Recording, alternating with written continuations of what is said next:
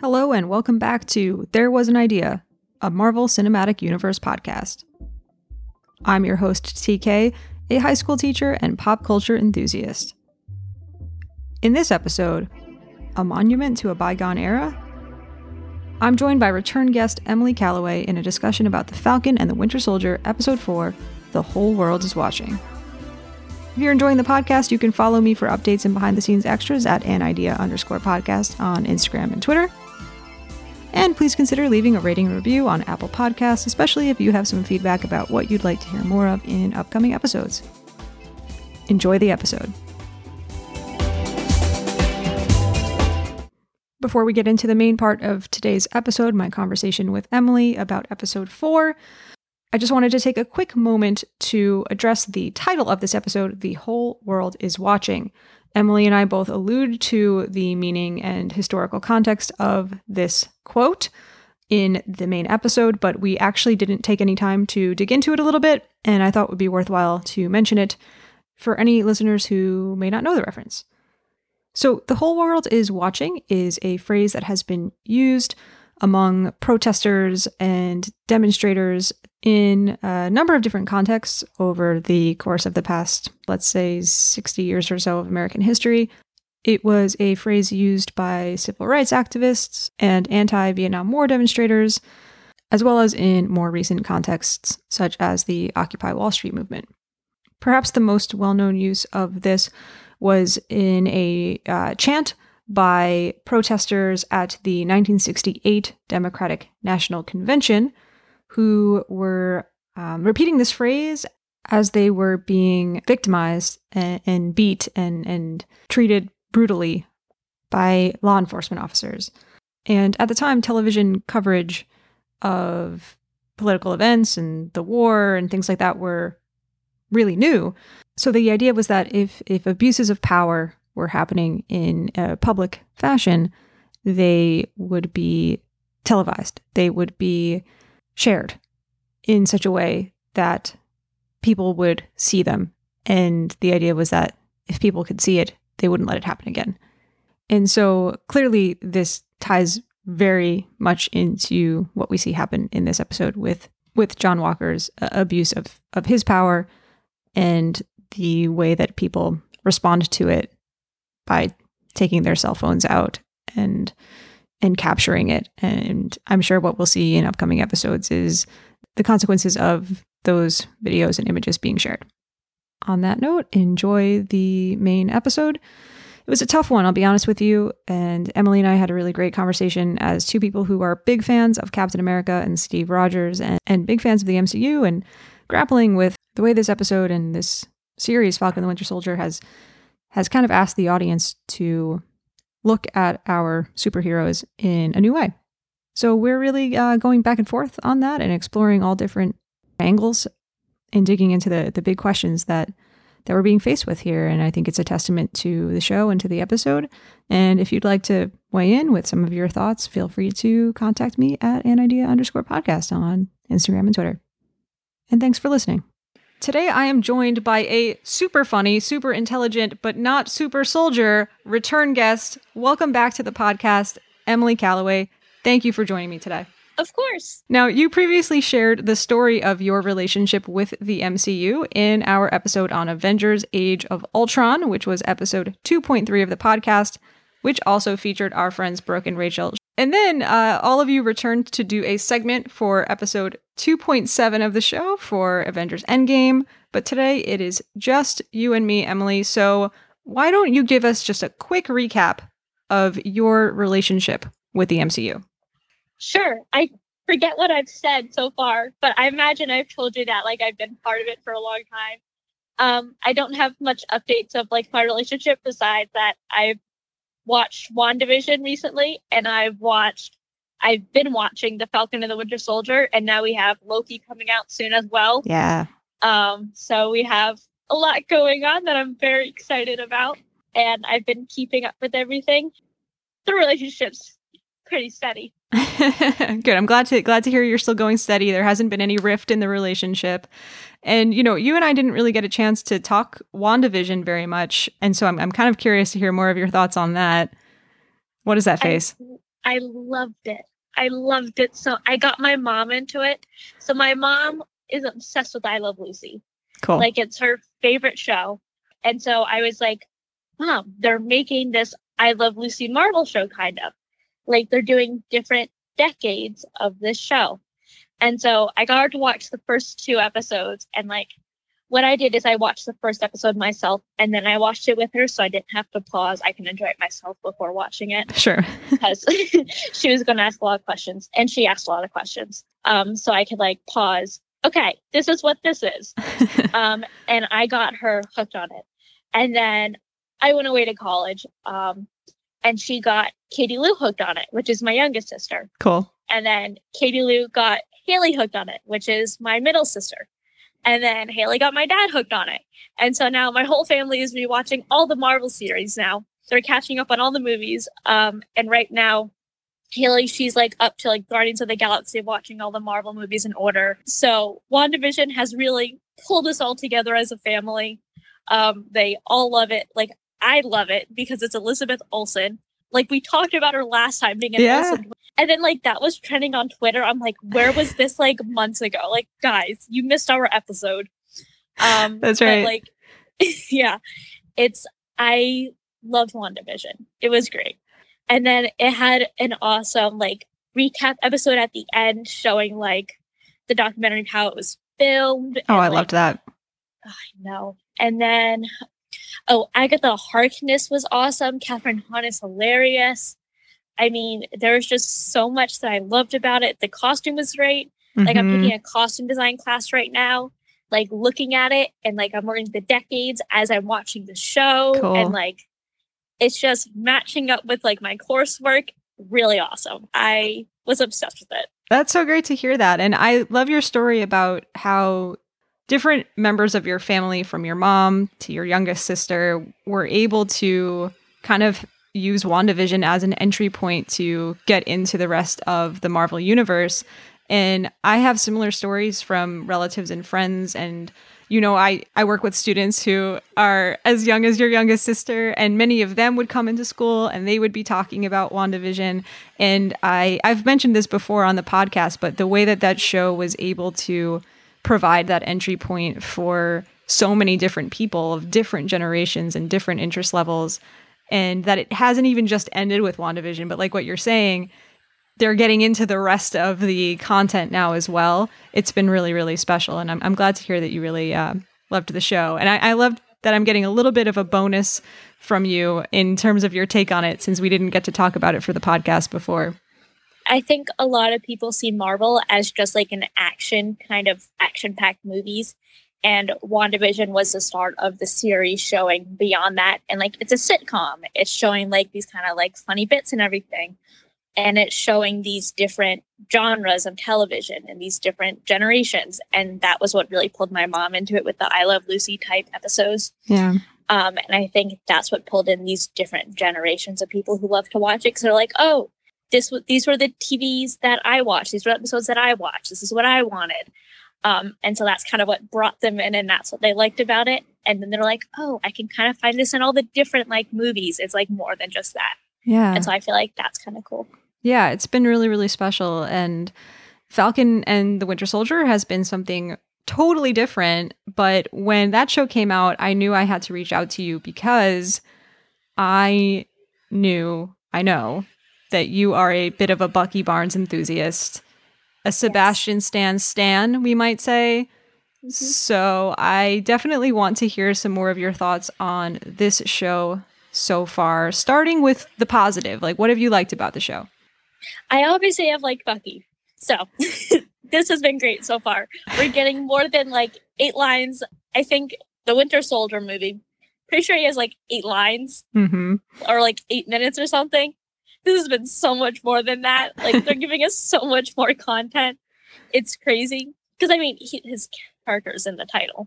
But it's insane. It's so much more than, like, he's typically a side character. And he still kind of is. Because it is, like, Sam Wilson's character show. Like, the show is about Anthony Mackie.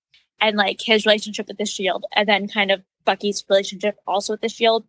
But I feel like it's really centered around Sam. And it should be. Like, I feel like, because it was passed on to Sam. But like, I really like how we're getting a lot of Bucky content. And I really loved episode 1. Because I felt like that was a lot of character building. And then the other episodes have been action and not as much character building. Like, it's been thrown in there. But episode 1 was a lot of character building, which I loved. Yeah, and getting to see Sam and Bucky on their own, which I think was really important. And a date. That's right. Do you think that the girl he went on the date with and or his old man friend Nakajima, do you think that we'll see them again? I hope so. I think it'll be like a quick minute type of thing, or like in a background type of thing, where we'll see him walking into like the restaurant or something. Yeah, I hope that they kind of tie a bow on it somehow, that there's some closure there. But we are almost, there's only 2 episodes left, so there's a lot that they need to tie up before the end. Is there anything that you would say has surprised you about this show, or whether that's good or bad? Yeah, I would say Zemo's role in it surprised me. I'd say a lot of the characters' roles surprised me, and kind of the having multiple villains and multiple arcs kind of surprised me. The new Captain America role, that didn't surprise me as much because I came in knowing that would be the villain arc type of position that would be happening. And Karli Morgenthau, I sort of knew what was happening with her. I didn't entirely know the stance. So that one sort of surprised me. Zemo and Emily's character, not me, like other Emily. I was like, Emily is right here. I didn't know you wrote yourself into the show. Carter's niece. Sharon Carter. Yes, Sharon Carter. Her character surprised me. She's definitely Agent 13 still. Like, she's like that end call at the end of episode 3 was definitely to an undercover agent. That's my theories. At least. I hear you. The Zemo interactions with Bucky and Sam have surprised me, I think. So I was not expecting him to be so kind of friendly, and I kind of expected him to be a villain right off the bat. And I didn't expect Bucky to be so like, oh, we need to go right away. My first action of this hunt is going to be, let's go see my nemesis. Let's go see the guy who tried to use me as a weapon. Right. Like, no, you just got out of therapy. Like, that's not what you're in there for. Okay. Yeah, I'm getting almost like Loki vibes from Zemo in the way that he's interacting with them. He's funny, and he's a villain who definitely manipulative, definitely chaotic, and definitely, definitely, and I think we talked about this last time too, definitely an agent of chaos, though himself is very calculated. Yeah, I am eating up all of the scenes with Zemo last episode and this episode, and finding him to be very entertaining and compelling. And I wasn't expecting that either.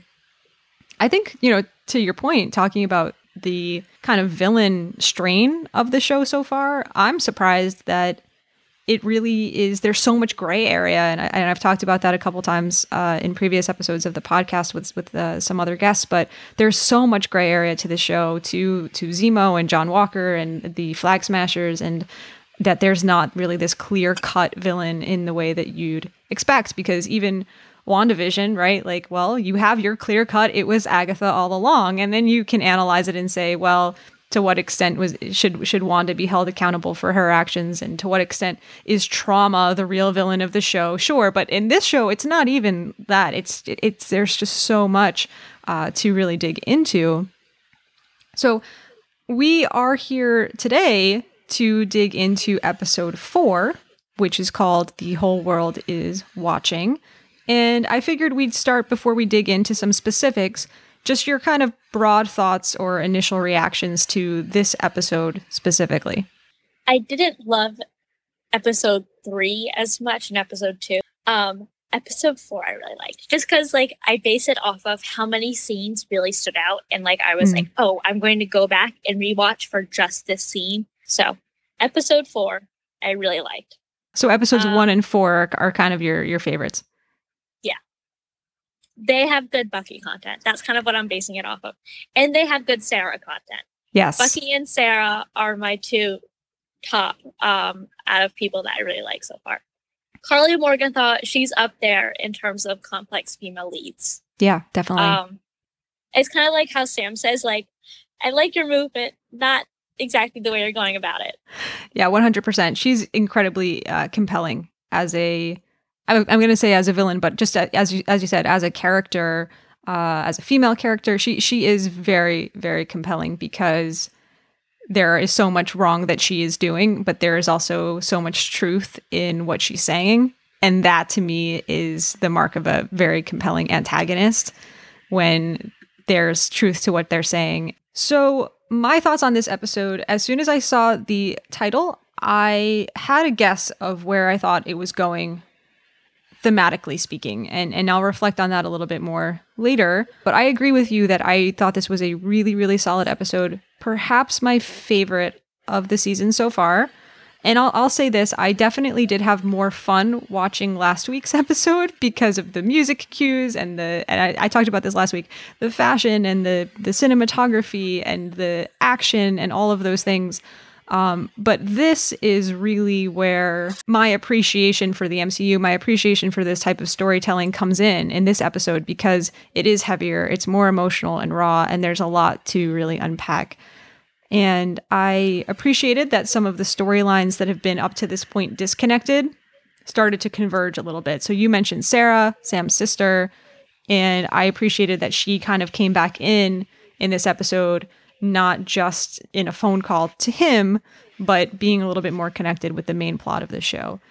I think that you mentioned great Bucky content, and I agree. That flashback to Wakanda, maybe we'll talk about it more later, but I thought that was really strong for his character. But I also think this was the strongest episode for Sam's character so far, because I fully understood in this episode for the first time why Steve chose him to carry the shield.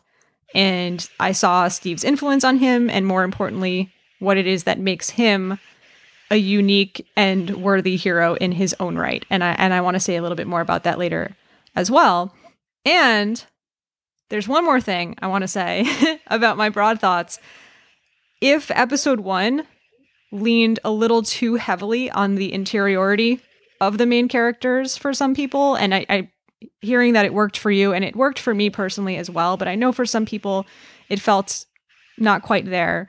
And then episode 3, for other people, went a bit too far in the other direction of the nonstop violence. I think that episode 4 serves as a nice balance of both, because it has that thoughtfulness and character work, and it has the action.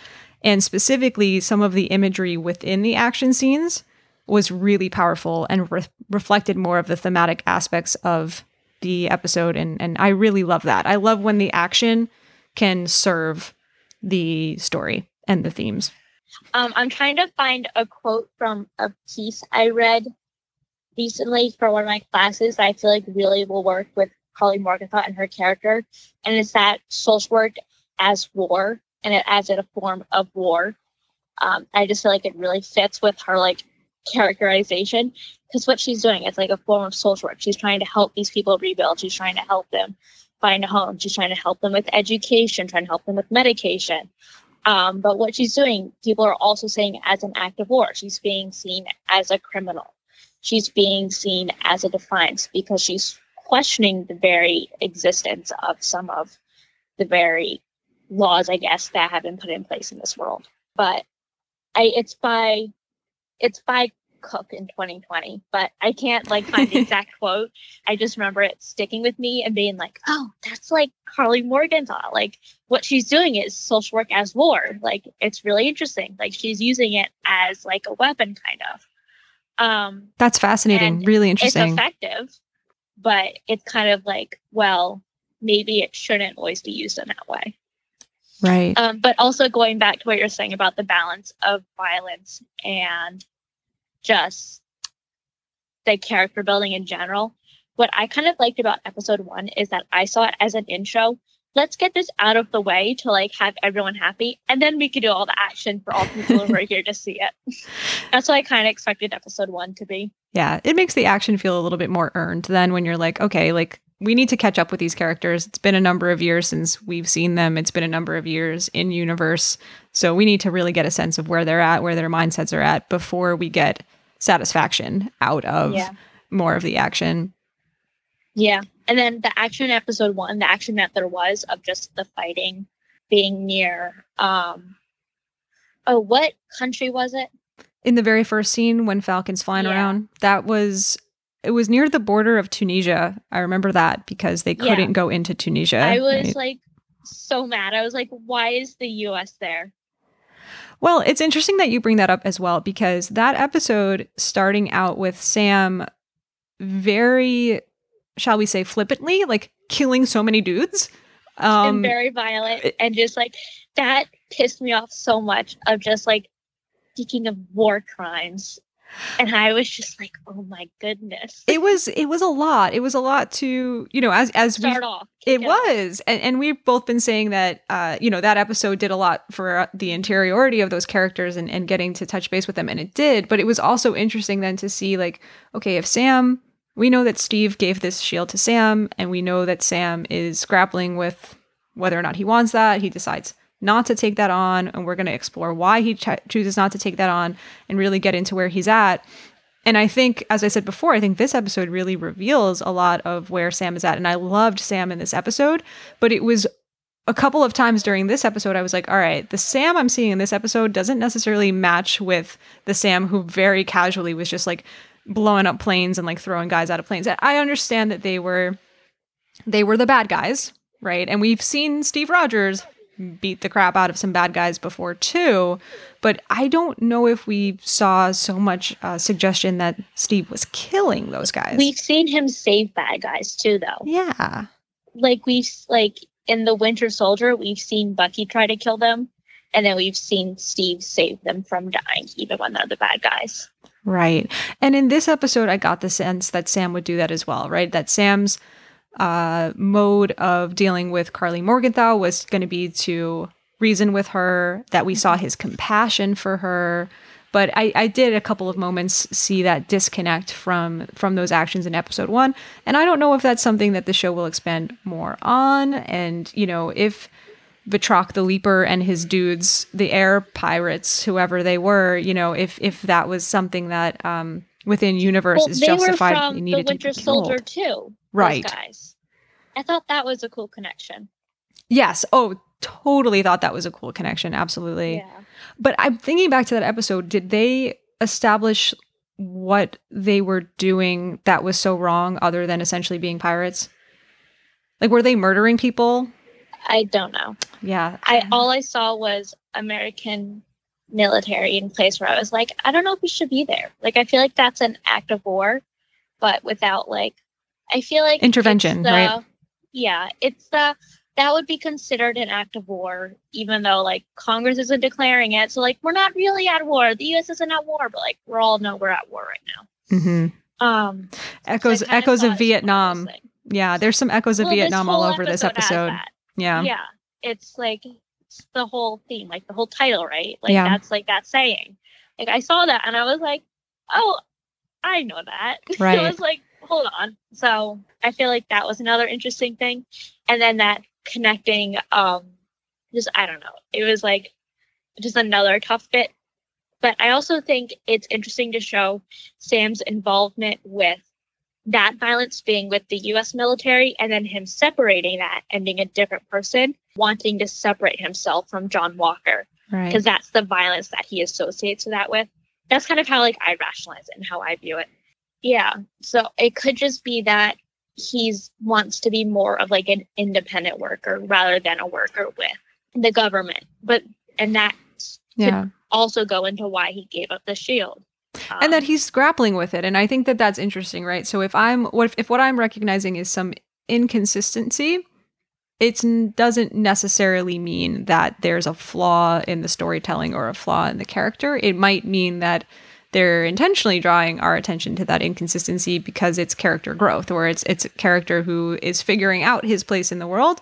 And we know that his previous identity was as a U.S. soldier, and then his identity was somebody who's counseling soldiers through their trauma, and now he's this person who was an Avenger, and so he's kind of grappling with his identity in the world. And I think that that's interesting. And just like real people, these characters may not always act 100% with consistency. We all hope that we are consistent in our beliefs and values and actions, but we're not always. So his tensions are just unrevealed yet. And if it's never not revealed, that's like the beauty of like online fandom spaces, that someone's probably writing out there why he's doing this. Someone's probably going to explain it to you online and break it down and be like, well, you want to know why he did this? Let me explain it to you. As if you didn't watch the show and don't have your own conclusion. You're like, sure, I'll read this essay. Go ahead. That's what head canons are for, right? And that's also AO3. right. And you know what's really interesting with something like the MCU is you get a lot in that space of a lot of people who really believe, for example, like that the Avengers were the best of friends, right? And then you think about it sometimes and you're like, well, how much of that is supported in text and how much of that is like what we're reading into it, you know? I feel like it's very not supported in text. You can read between the lines. Right. It's an alternate universe, but like, I really like that alternate universe. Yes, and you know I do too. Yeah. Well, you know, speaking of some of the themes of the episode, in the Falcon and the Winter Soldier episode 4, there were ideas about legacy and about heroism and about those who get forgotten, as my guests and I have discussed in previous episodes. And there was also this idea about power and how power can be used and abused. And this idea about power plays directly into the symbolism of the shield. So I'm going to reflect on this for a little bit. In episode 1, Sam says symbols are nothing without the women and men who give them meaning. And that point was completely driven home here in this episode in the imagery of Walker wielding this shield. So if you compare the shot of Walker holding the shield above his head and repeatedly using it to attack the man at the end of the episode, and the shot of him holding the shield Captain America style with the blood stains at the bottom of it, comparing those images with images of Steve holding the shield in previous films, the contrast really kind of nails the difference between these two characters. And it also recalls Erskine's quote from the first Avenger when he says, "So good becomes great, bad becomes worse. This is why you were chosen, because a strong man who has known power all his life will lose respect for that power." And we're absolutely seeing that with John Walker. In the hands of John Walker, the shield has become a symbol of an abuse of power. And I've always thought that it's very intriguing. Part of what intrigues me about Captain America as a superhero is that his weapon is a shield, that he fights with this weapon that is a weapon of defense or protection. And here we have Walker just brutally turning that symbol on its head. And it was really tough to watch for me as a Captain America fan to see the symbol of one of your favorite superheroes being corrupted. But in that experience of having this reaction to that, I realized that that was important to the message that the show is portraying, because while this show is dealing with super soldier serum and the blip and all of these otherworldly, fantastical things, it is also reflecting the real world. And it makes me think about the ways in which the symbols of our own country have, over the course of its history, been corrupted, how power has been abused in the real world. So my visceral reaction to seeing a symbol of Steve's Captain America tainted and bloodied is nothing compared to the betrayal that many Americans throughout our nation's history have felt seeing our flag tainted and bloodied and corrupted, right? So think about, American soldiers during World War II, citizens, perhaps happened to be of Asian ancestry, fighting for the United States, fighting against the sources of evil in the world, only to have relatives and other people who look like them in internment camps. And then I think of Sam's sister in this episode, Sarah, and real world analogs to her, people who say, who feel my world means nothing to America. Why should I care about its mascot, is what she says, right? So she's an American. So what she means here, although it's not entirely explicit, is experiences of racism, perhaps experiences of class or of the part of the country that she lives in addition to racism, experiences like her brother had in episode 2, being profiled by law enforcement, experiences like Isaiah speaks to in episode 2 when he talks about what did I get for being a hero and that lack of equality. So I think I touched on a lot there because this was probably the episode so far that I felt the most connection between these real world analogs and how grounded some of these themes are with just how powerfully they are depicting it through the symbols. But I said a lot there, Emily. So do you have any thoughts on that? I have lots of thoughts on I'm that. sure you do. So one of the things that stood out to me that you had mentioned was the symbolism of him holding the shield. Something that stood out to me in the episode was when he's holding it over his head and bringing it down. I went straight to Civil War of Captain America fighting Tony, bringing it straight down on Tony. Of that violence of Steve protecting his friend as John Walker was protecting Lamar after Lamar had just died. And so in that moment, I was like, well, maybe if there was a crowd there, would Steve have really done anything different? Would he not have also protected Bucky? Like, what's the difference here that there wasn't anyone there to see Steve have done it? I mean, I really don't think, like, I feel like we would be, oh, Steve's just avenging his friend. He's just protecting Bucky in this moment.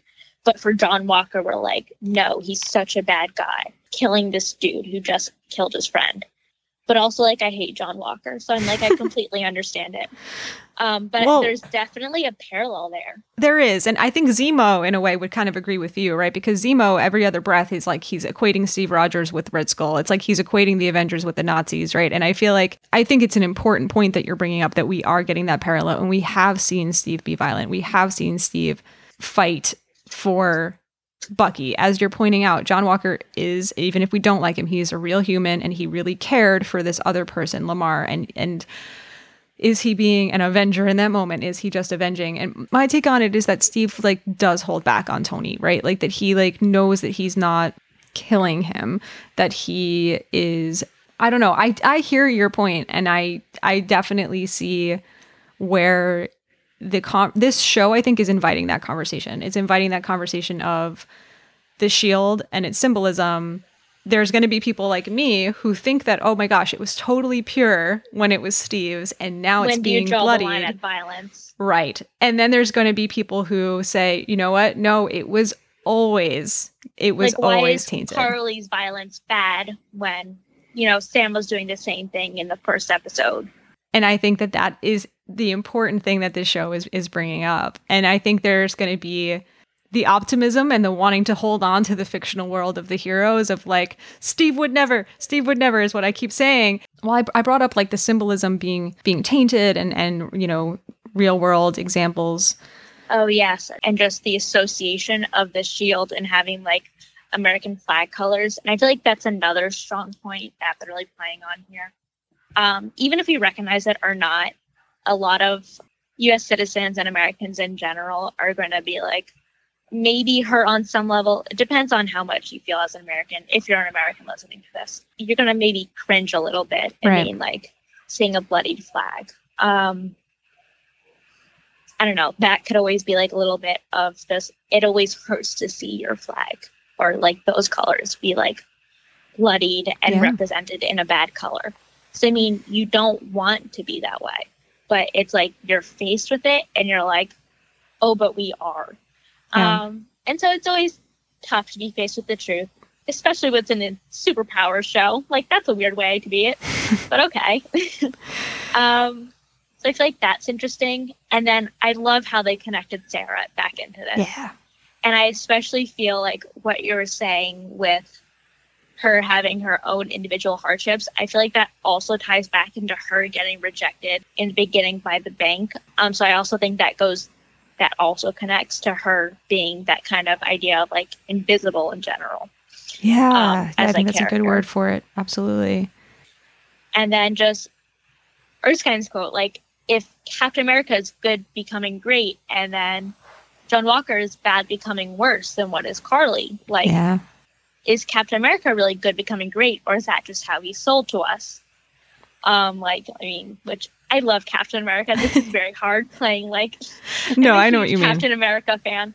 But it's like I love critically thinking at works like this. And then I'm going to go read like a bunch of Captain America fan fiction to apologize to myself for saying all this. Well, that's exactly it, right? And I did a guest spot on an episode of the MCU Need to Know podcast, and we talked about responsibilities of a fandom, and we kind of talked about how the more, and this is not an original thought to me, I can't remember where I found this quote from, but it was essentially, the gist of it was like, the more you love a thing, the more critical you are, the more critical you should be, right? Like, you only think critically about something if you care about it. And it doesn't mean that you can't enjoy the thing. And it doesn't mean that like it's I think what has been successful about The Falcon and the Winter Soldier is that it is raising these questions, and it makes you think of that question like, well, the end of this episode, all of these people have their camera phones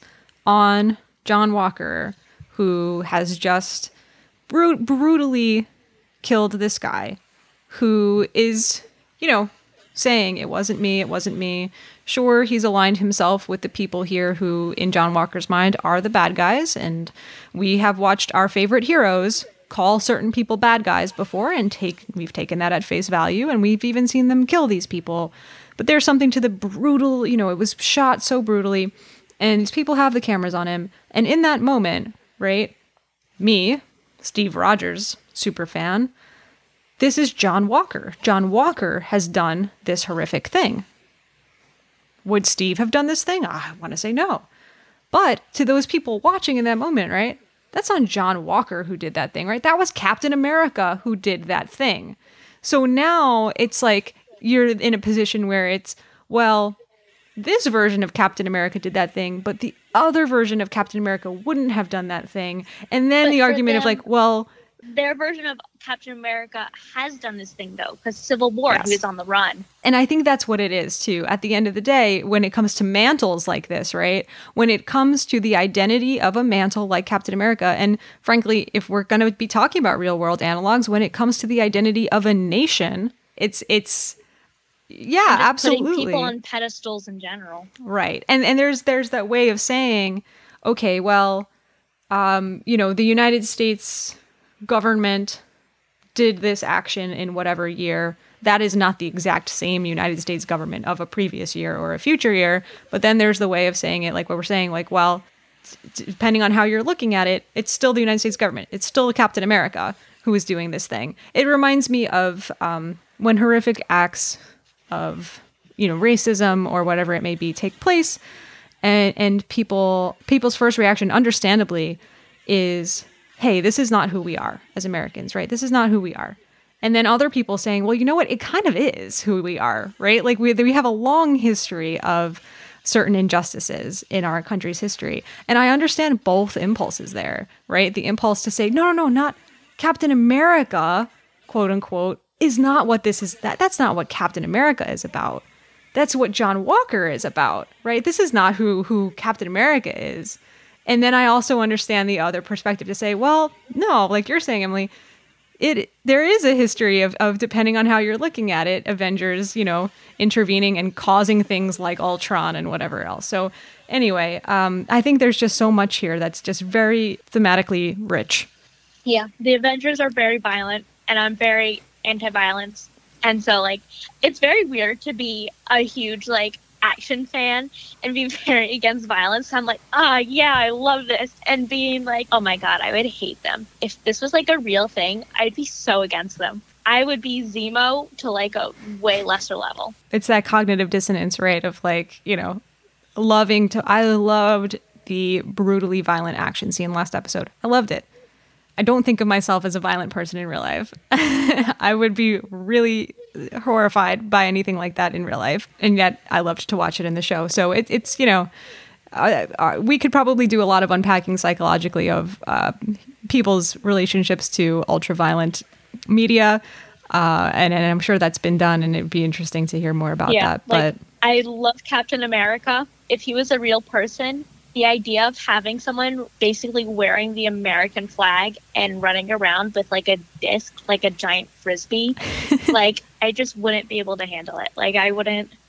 Yeah. And I would not like him. Right. But I love him as a character. It's such an interesting concept. And I have But this theory, at least for me that's it. personally, that like the reason there is that because in real life, you know, I guess just speaking personally, and it's not even a political thing. I think it's just kind of like a personal thing that like I'm so jaded by any type of icon. So Zemo's speech last episode really resonated with me of despite the fact that he too is evil, right? So we're talking, you know, we don't like violence. We don't like what he's done either. We don't like what Carly's done either. But at the same time, what he said, you know, about putting people on pedestals for getting their flaws, like I really relate to that. And that's why, you know, I don't want to put any public figure on any type of pedestal. He's like Carly. He's another very complex character. Where I'm like, yeah, I can get behind some of your ideas, but like, really going about it horrific way. Right. Like, what are you doing? And why does he have so many houses? Like he's a prince or something? Like he's a lord? He's a baron, Sam. Oh my god. He has like these are such nice houses. And then the Dora Milaje come and they like ruined them. I'm like, they have these spears and they're all fighting. And I was like, Bucky, don't punch that. Like you're going to ruin the furniture. It's so nice. It was really nice. The pillars look so pretty, and like even the doorknobs were fancy, and I was like, this is a house I would visit on like one of those historical tours when you're on vacation. I'm so glad you brought that up because I was eyeing it as well. And as I mentioned last episode, I love looking at the flashier aspects of these types of shows, and I loved the bar that they were sitting at. I just loved the whole, it was beautiful.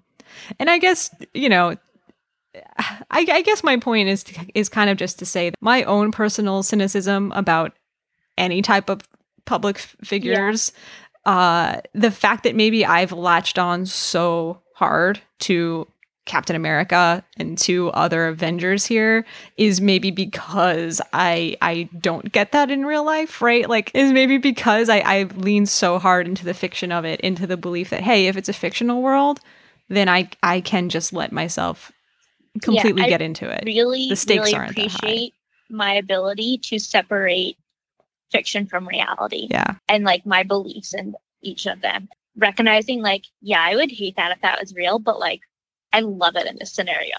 So we have touched on a lot already, but I did want to hear if there were some favorite standout moments from the episode that we haven't necessarily dug into yet. Quotes, lines, just particular scenes that resonated with you. I loved her appearance. Her showing up at the end of last episode was great. Yeah. And I was like, oh, she's here. And then we get her and Bucky in the beginning of this episode, with her helping Bucky out with doing the words, and then Bucky struggling, and then Bucky getting through, and her being like, you're a free man, and just Io in general. Just the Dora Milaje are amazing. And then they're like, you have 8 hours. I'm trying to figure out like how long is 8 hours as I'm watching this. I'm like, I cannot tell how much time is passing. Like this is like a 40-minute, 50-minute show. What is 8 hours right now? Like I'm trying to figure out the sun as the show is going by. I'm like, oh my God, I feel like we're past 8 hours and they haven't shown up yet. When are they coming? And then they show up and I was like, yes, they're here. And then they're great. And Sam's like, you are going to want to fight Bucky before you fight them. And he fights them. And I'm like, you idiot. But I'm also like, thank you for fighting them. I really want this fight scene. And so why'd you fight them? That's so stupid. And he's like, hi, I'm Captain America. It's just, there was so many things happening where I was like, oh my God. And I really loved that Bucky had kind of like a relationship with Io. And that he had like a standing with her and that they had a conversation. And that in the middle of the fight, when Sam was like, hey, Bucky, help. And first he was like, you're doing good, John. And I was like, oh my God. And then he joined. He's like, Io, can we talk about this? And she just completely brushed him off. And then she like disarmed him, like literally disarmed him. Disarmed. Yeah. I've been thinking about that all day. And it was just like, it was great. And then it was like, did you know they could do that? And he was like, no. That's another thing. Like the Wakandans, they put in that safety feature that they know how to disarm him because he wasn't always on their side. And so I feel like that's another interesting bit that they kind of threw in there. Yeah, I thought that was great. In an episode that was so full of so many things, the fact that they really authentically and effectively, in my opinion as well, worked in Bucky's past in Wakanda and Io and the Dora Milaje, and that scene was so great because you did get the different strands converging, and it all makes sense. We have Zemo and John Walker and Hoskins and the Dora Milaje all kind of in this one scene together with Sam and Bucky.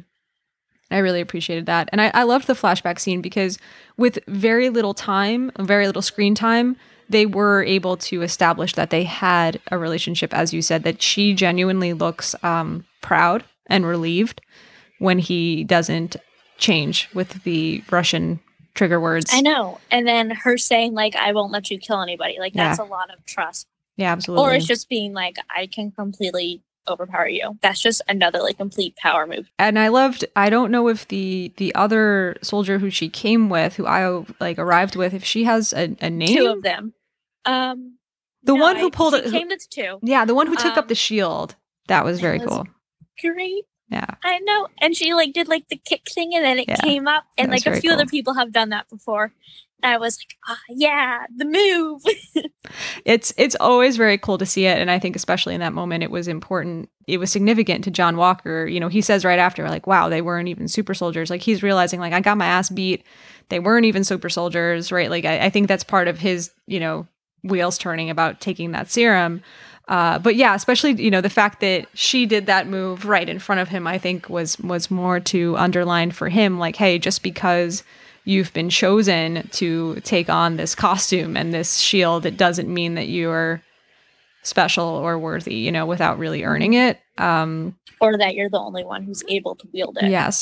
Yes, exactly. Yeah, they were awesome. And I'm sure as a Bucky fan, you know, and I don't mean to suggest that I'm not a Bucky fan. I am also a Bucky fan. I just think not as deeply as you are. But I'm sure like seeing, because for me too, it was powerful to see him in that flashback, you know, crying and again, that relief on his face. Not as much the flashback as just seeing him have relationships and connections to other people, I feel like. Gotcha. Like, I feel like that had the bigger impact on me. He had relationships with other people. Like he had to connect with Io. Like that was something that they had implied. Like, oh, they have like a friendship. They've had conversations. Like they have that trust. And like, that's something that we don't have. Like we haven't really seen. We didn't see that being built, but that's true. We know it's there. Like in episode 3, we see him like throw this like spear type thing, the stick type thing, which is very similar to what the Dora Milaje wield. Ooh, great so point. It's like, did they teach him that? Did Io teach him that? I would love if she did. That's very cool. I very much think she did. I very much think they did. He was there for a long time. Yeah. So it'd be pretty cool if like we see more of like Wakandan type fighting styles. Yeah, really cool observation. I hadn't even put that together. That's really, really interesting. Yeah. So the scenes that you just mentioned, I also think are fantastic. You know, I kind of touched on this one a little bit already, but for what it's worth, I did kind of want to highlight the first scene of Bucky and Sam and Zemo at the beautiful house in Latvia that we were talking about. And it was a scene that had some banter, which the three of those actors are fantastic with the banter when they were talking about his TT, and that was very funny. This was one of the first scenes where we sort of get the setup for where we see Sam going in this episode. And just to recap it a little bit, Zemo says she's getting worse, talking about Carly after they learn the news about the bombing of the GRC building in which people died. And Sam says she's just a kid. And Zemo says, you're seeing something in her that isn't there. You're clouded by it. She's a supremacist. The very concept of a super soldier will always trouble people. It's that warped aspiration that led to Nazis, to Ultron, to the Avengers. Which, wow, again, to hear like Nazis, Ultron, and the Avengers all on the same level is jarring, just like it was jarring to hear Steve kind of equated to Red Skull in Zemo's mind in the last episode. And it's jarring, and it's necessarily jarring, I think, for all of the reasons we've talked about. And Sam says, those are our friends you're talking about, and Bucky says the Avengers, not the Nazis, which is important. So Sam... I feel like it's also very cool for Bucky because he fought in World War II. Yeah, exactly. It's more meaningful. Yeah, he's like, wait, actually, I knew some Nazis and not them. Yeah. That was the other thing where I was like, oh yeah, like he fought like literal Nazis. Exactly. But I was like, I feel like that's a cool call out. Yeah, it is. It is. So Sam says Carly is radicalized, but there has to be a peaceful way to stop her. And so again, we're seeing Sam's compassion here. I'm so glad that they reminded us again, reminded in universe. I had this on my mind the whole time, but in universe, they addressed that he was a counselor for former soldiers. Like I've been waiting for that to come back into play, that he would have this empathy there. And then Zemo says the desire to become a superhuman cannot be separated from supremacist ideals. Anyone with the serum is inherently on that path, which is a really interesting thought. I thought that was a really cool idea, that the concept of making yourself even physically superior and more physically able, just superior, like literally superior. That was a very important line, I thought, too. It is, and I think it's setting up, again, even though Zemo is not a good person, I think that in a way he proves his own point, right? Because if his point is that a superiority complex and the idea of supremacy, right? The very idea that you are somehow superior to others is the villainy here, and that it's something that, let's face it, like everybody here has in common, right? Like John Walker certainly has it. Carly Morgenthau and the Flagmasters have it, right? In his mind, in Zemo's mind, right? The Avengers have it as well. But the ironic thing is that Zemo has it as too, right? Like by the very fact that he's separated himself away from it, he also is kind of exhibiting the supremacy of thinking, well, no, I have it all right here. And Sam even calls him out on it later. He's like, well, isn't that how gods talk? When he's like, oh, we can't have these gods among men, right? And Sam's like, spoken very much like a person who... I know. Right? And he's radicalized himself. Yes. I think it's just so great. And that's what made me love Sam in this episode. I think I've always liked Sam, don't get me wrong. But I think this was the first episode that I not only enjoyed him as a good character, but just really saw him as, man, I could see why Steve wants him to be Captain America, because he has that perspective, because he immediately said no to, would you take the super soldier serum? And that he is the one who, he's not a supremacist. He's going to look at Carly and Zemo equally and say to them, you're talking like exactly the people that you claim to be against. And I think that that's what was just really special to see in this episode. And when Bucky says the serum never corrupted Steve, and Zemo says, okay, touche, but there has never been another Steve Rogers, has there? And I think that that's pointed. I think that that's both a shout out to my boy Steve, and like even Zemo kind of admitting that Steve was a good one, maybe the exception that proves the rule.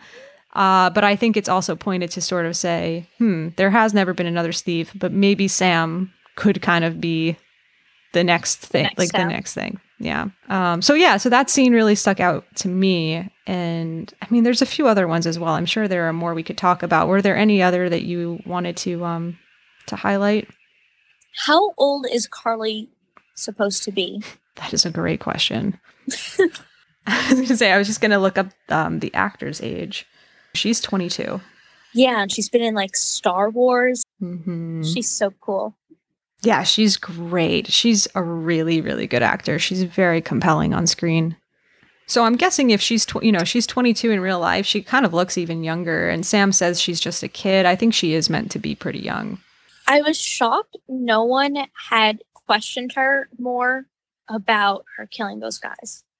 Like, I thought they would in that kind of scene where they're kind of like sitting there on some like rock area or whatever. I thought they would be like, hey, that's not what we signed up for, but they're all just kind of silent. Maybe it's like they're scared to stand up to her, or maybe they feel like it's time to. Yeah, I think that's a really important point that you just brought up, because I was wondering about that last week, and I mentioned that to the people I was podcasting with last week, and I think it was Brandon, so shout out to Brandon from MCU in Review, who said, you know what, though, the loyalty and the allegiance that these people would have to her because of all of the good that she has done and all of the good that she is doing for them. And you mentioned it earlier, like providing the medication, right? Providing all of these resources, that runs deep. and that it gets scary though. It gets overshadowed, and it's like, how far is too far? When do you start to like take away those blinders? Like, when do you get to look past them? Yeah, and it's hard. And I think it plays into what we were talking about before too, that like on all sides of this thing, right? How much do you, it's hard to be faced with the thing that you look up to and the person who means so much to you. How much do you rationalize or justify their actions, right? So how much are they rationalizing, justifying her actions in the same way that others have justified others' actions out of that same desire and that desire to belong, right, in this group that they have. And I think, you know, if there's another scene that I want to spend some time talking about, it is the scene between Sam and Carly, because I think it's really powerful that he does show up with this compassion for her, with this empathy for her, but also kind of calling her on her shit. And I think she starts to recognize it too. Yeah. Yes. And I thought that was so great. And yeah, so I'll recap it a little bit. Sam says to her, it doesn't have to be a war, Carly, which is really interesting considering what you said earlier, this whole idea of social work as an act of war. And then, of course, she says, you know, they started a war as soon as they kicked us out of our new homes and onto the street. People all around the world need me, millions of them, right? That language of one world, one people, which again, on paper, sounds really great. And then you're faced with, well, are you really living up to that, Carly, if you then are taking this action, right? So Sam says he understands her, you know, her frustration, her helplessness, etc. And so she says, what if I'm making the world a better place? Okay, the intention's there. And of course he says, no, it's not a better place if you're killing people. It's just different. And I liked that too. If somebody is abusing power, it's not better or worse. It's just different, right? You might think that because of your intentions that it's better, that you're the one justified in the killing that you're doing. But who is to say, right? Who gets to be the judge of that? So I love his line, it's just different. It really reminded me of Steve there, the way he talks to her. And I also love that she said to him, you're either brilliant or just hopelessly optimistic. And he says, well, can I be a little bit of both? Very much resonated with me and very much like made me think of Steve. So I'm here I am, especially in this scene. I'm like Team Sam all the way. Like, Sam, you could be Captain America is what I'm feeling. And, you know, he basically talks about Zemo in Veld's terms and says that, you know, this guy I know says you're a supremacist. And she says, me, right? That's ridiculous. Everything I do is to end supremacy. These corporations and the beasts who run them, they're the supremacists. And her reaction there is just so realistic, right? It's just so much like she really doesn't see how she might be falling into the same trap of what she stands against. And it was so great to see him counsel her really in that moment, to like put that hat on and kind of get her to acknowledge it, as you were saying. So he again points out, you're killing innocent people. She says, they're not innocent. They're roadblocks in my journey and I'd kill them again if I had to. And he's just like, wow. And she realizes that she's been tricked into sounding like, and he goes, like what? Like, it's so great how he challenges her. And brings up the sister, of course, and then we talked about how she reaches out to Sarah. It was just such a well-done scene. He says, I'm not your enemy. I agree with your fight. I just can't get with the way you're fighting it, which is what we talked about before. And he says, I'm sure she wouldn't either. And you know, gesturing to the mother figure of her community who has died. And I just thought it was such a powerfully well-done scene and really, again, plays into some of those themes. And like I said, just really makes me love Sam. Same. That's all there is to say. John Walker with the shield and the blood on it was very, like, it's the same pose that we've seen Steve do before. And it's different, but I can't remember if we've seen Steve have blood on his shield before or not. It's battle. There's definitely been blood on his shield. We just probably haven't seen it the way we've seen it on his. So it's probably just a framing tactic. Same for here. They probably highlight the blood because they want us to show that he's violent. Yeah. I think that's just an interesting way of looking at it. It is. And then he's just very, very similar to Homelander's from The Boys. Just another form of American symbolism thrown onto like white, blonde, blue eyes superhero. Or non-superhero, but figure. Right. And you've talked a little bit about that show before, which is still a show that I haven't watched. And my understanding is Very that violent. it's like a very violent, extreme kind of like satire on a whole superhero thing. Like, what is kind of the... Yeah, kind of. It addresses a lot of stuff. It's about superheroes and corruption. Mm. I think that's the best way to go about it. It's based off a comic series as well. Well, I'll have to check it out. It's really cool.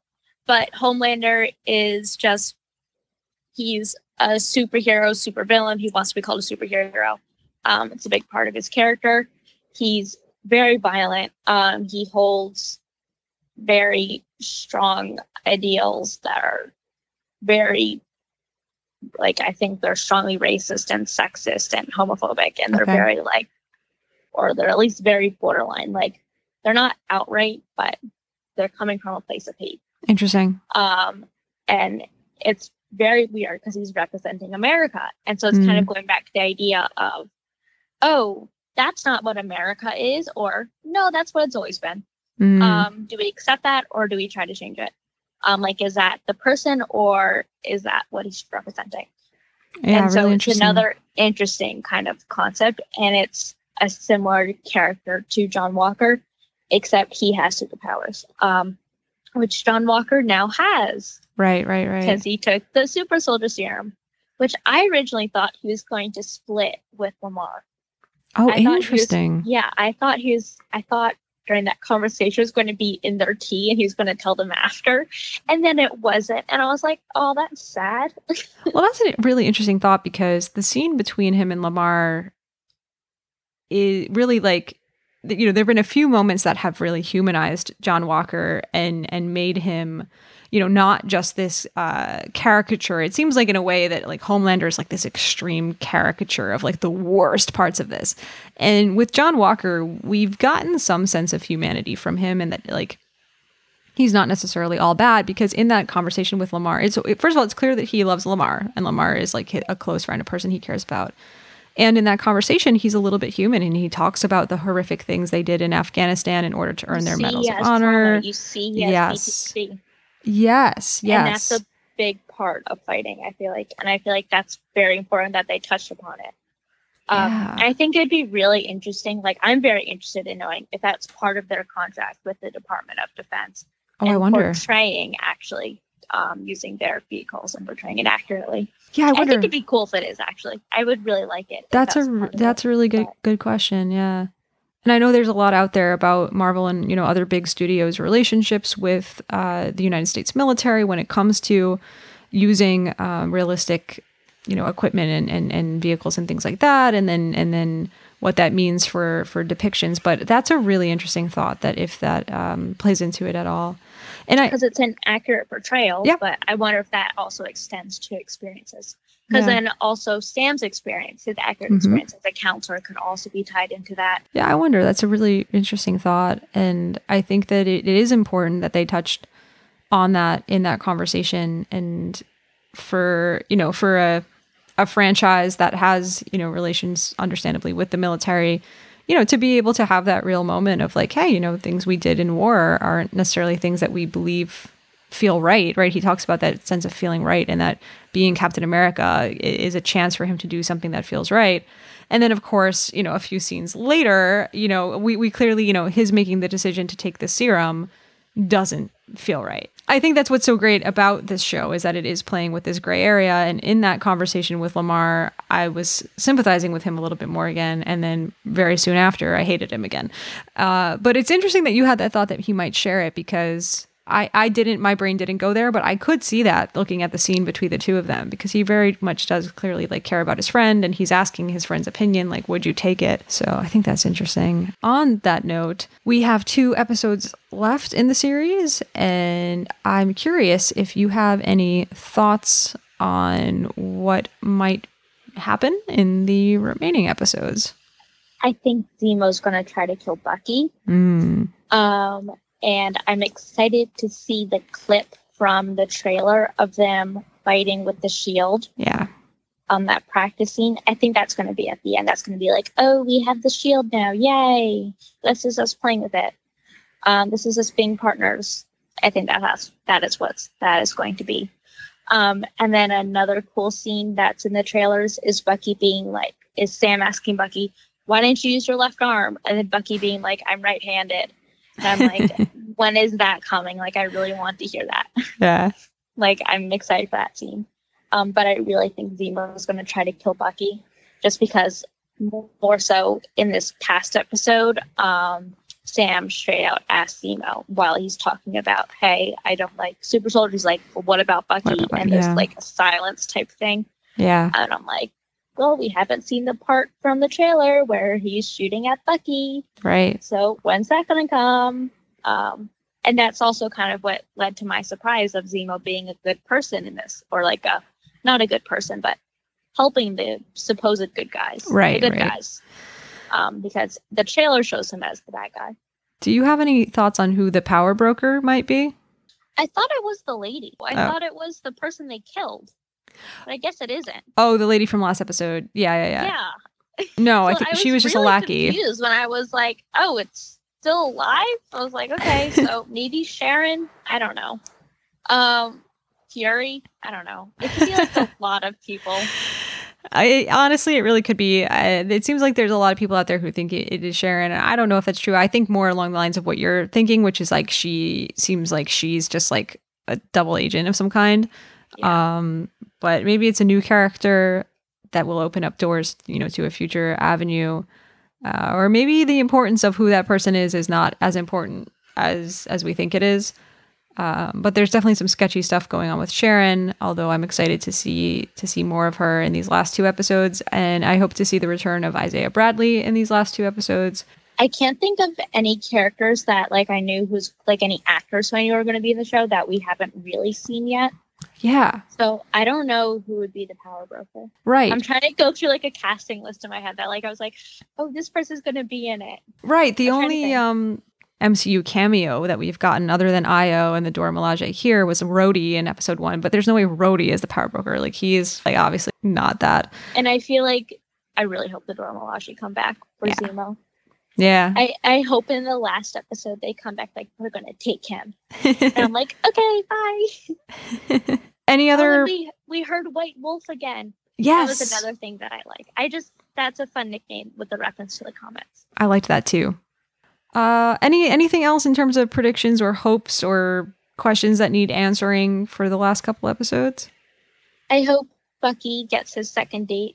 Yeah. And I hope Sarah gets her loan for the boat. Yeah. And I hope... I don't know, what does Sam want? I guess Sam wants to help Carly. So I hope Carly gets a happy ending. I'd like to see him get through to her. I'd like to see that compassionate, empathetic, counseling side of Sam get through to her, and her to realize, because I do think there was a little bit of remorse in her face when she realized that Lamar was dead, because obviously she intentionally blew up the GRC building in the previous episode, but I don't think she intentionally killed Lamar. I think she was fighting him and he cracked his head on that pillar. And she takes her mask off and there's almost this look. And I like to think, maybe again being hopeful here, but I'd like to think that Sam is getting through to her a little bit, and that I think so. Yeah, and that she will come around. And listen, we have a lot of characters in the MCU who have killed a lot of people, but they get some redemption stories, like Loki, for example. So I think that we can get some redemption. Bucky has a whole Bucky. pardon. True. Well, Bucky wasn't in control when he killed them, but yeah, okay. Still. But you're right. But somebody like Loki was. So I think, she, and being so young, right? So she has clearly taken the wrong actions here. I think that Sam could be the type of person who would lead her through some redemption. And I'd like to see that. Absolutely. Mm-hmm. Before we wrap up tonight, Emily, are there any last thoughts on your mind? No. I mean, I have nothing about the Falcon and Winter Soldier. You have other thoughts? No, I'm excited about Loki. Yes. WandaVision was great. My friends and I, for WandaVision, we had a tough time deciding if we were a fan of the crazy woman mental illness line. That was a tough thing that we went back and forth on.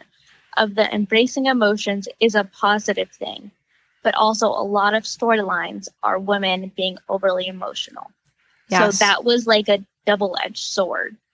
And so that was something that we had multiple conversations about with like each episode, where it was like, oh my God, again, I like this, but also why is it pushing this? Yeah, I think it's important that you mentioned that. And I think for me, part of why it didn't read too tropey in a negative way for me was because there are other superheroes like Hulk who have to deal with like that consequence of being a superpowered individual, that like when you feel something, when you feel an emotion, you're not in control of what the consequence is. And so that it's not necessarily a gendered thing in the Marvel universe, because there are other heroes who have that as well.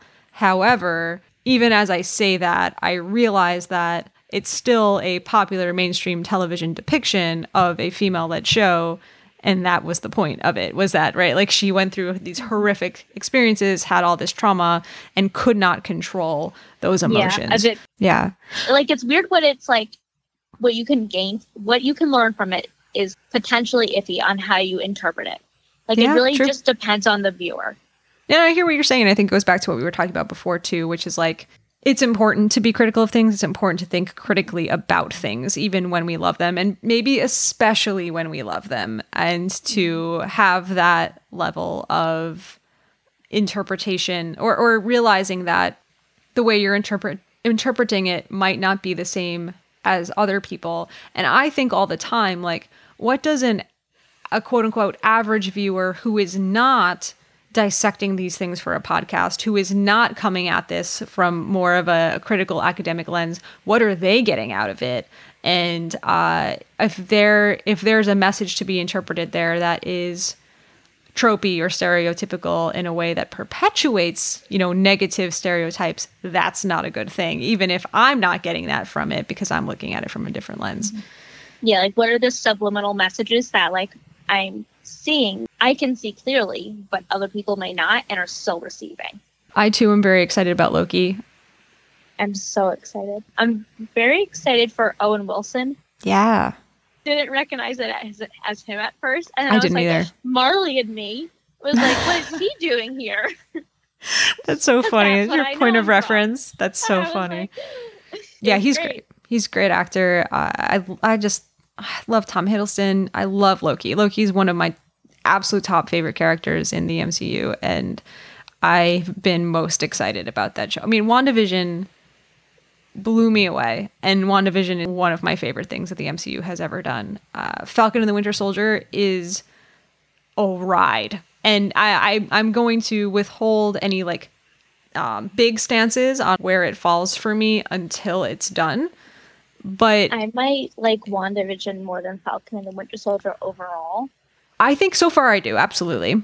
Yeah. Yeah. Not because of characters, but just like WandaVision, like, it's such a unique concept. Yes. We'll never get that again. Yes. Like, it was so cool, so unparalleled. Like, 100%. we're never unique, never going to get anything like it again. Amazing. Out of this world. Like, that Lady Gaga gift, like, where she's just saying words. Yeah. That's how I feel about Brilliant. it. Beautiful. Yes. Whatever she's saying. Yeah. I completely agree. I think it was one of a kind. And I love the MCU because it deals in different genres, and it deals with the consequences of the same events, but in such different ways. But WandaVision is something that it completely stands on its own. Yes, it completely stands on its own. Cannot compare anything to WandaVision anymore. Emily, thank you so much for joining me today to talk about the Falcon and the Winter Soldier. Thank you for having me to talk about Bucky. There it is. And I'm also looking forward to having you on again when we get to Loki. Yeah. Oh my God, I'm so excited for Loki. Yeah, it's going to be awesome.